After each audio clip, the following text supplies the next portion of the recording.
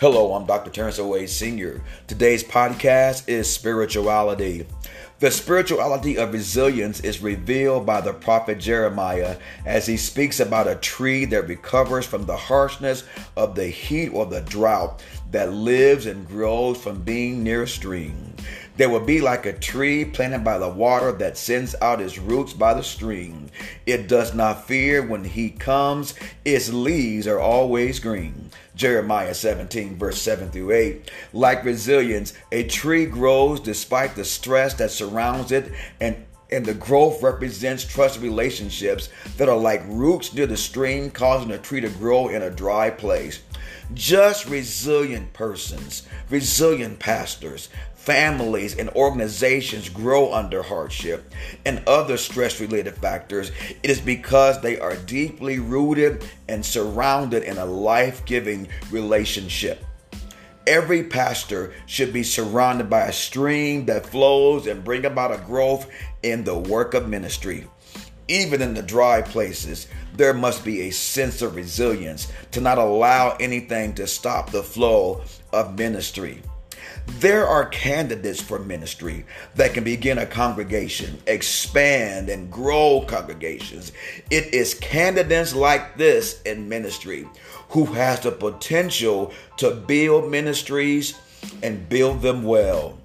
Pastors like this will be resilient. And when opposition and stress raises its head, these men will not flee. They will fight back.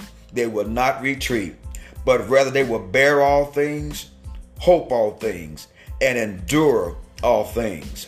And in my close of this podcast, the leadership of Paul in the New Testament exemplified resilient leadership, revealing it is obtained through the power of the Holy Spirit, which comes through afflictions, hardships, and calamities.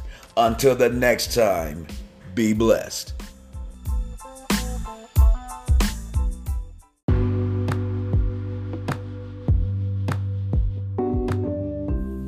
Hey, this is Dr. Terrence Oway Sr. Here's a quick power talk with my friend and pastor, Miciah Young.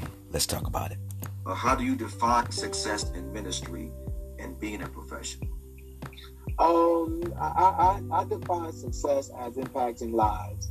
I think that when you have a vision, if you execute that vision to completion and it has impacted one or more lives, I believe that's success. To me, success is completing your assignment, whatever that is.